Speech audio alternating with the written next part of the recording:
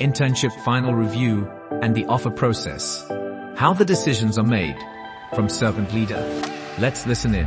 Today we're talking about internships in the tech industry and how to secure a full-time offer.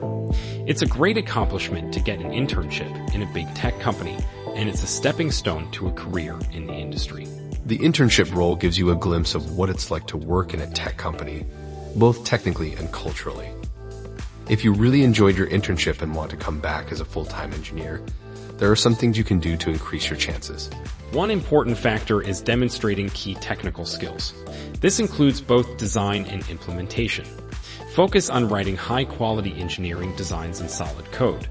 The article suggests that raising the bar on the technical level is the single most important factor in determining whether you'll get a return offer or not. It's also important to deal with ambiguity and make quick pivots based on judgment calls.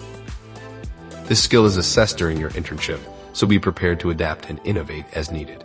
When it comes to the final review, your mentor and manager play a crucial role.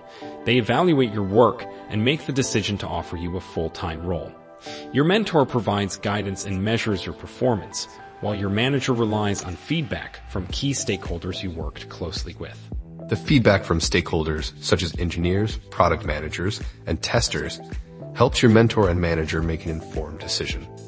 In some cases, an independent external bar raiser may also assess the quality of the assessment and feedback.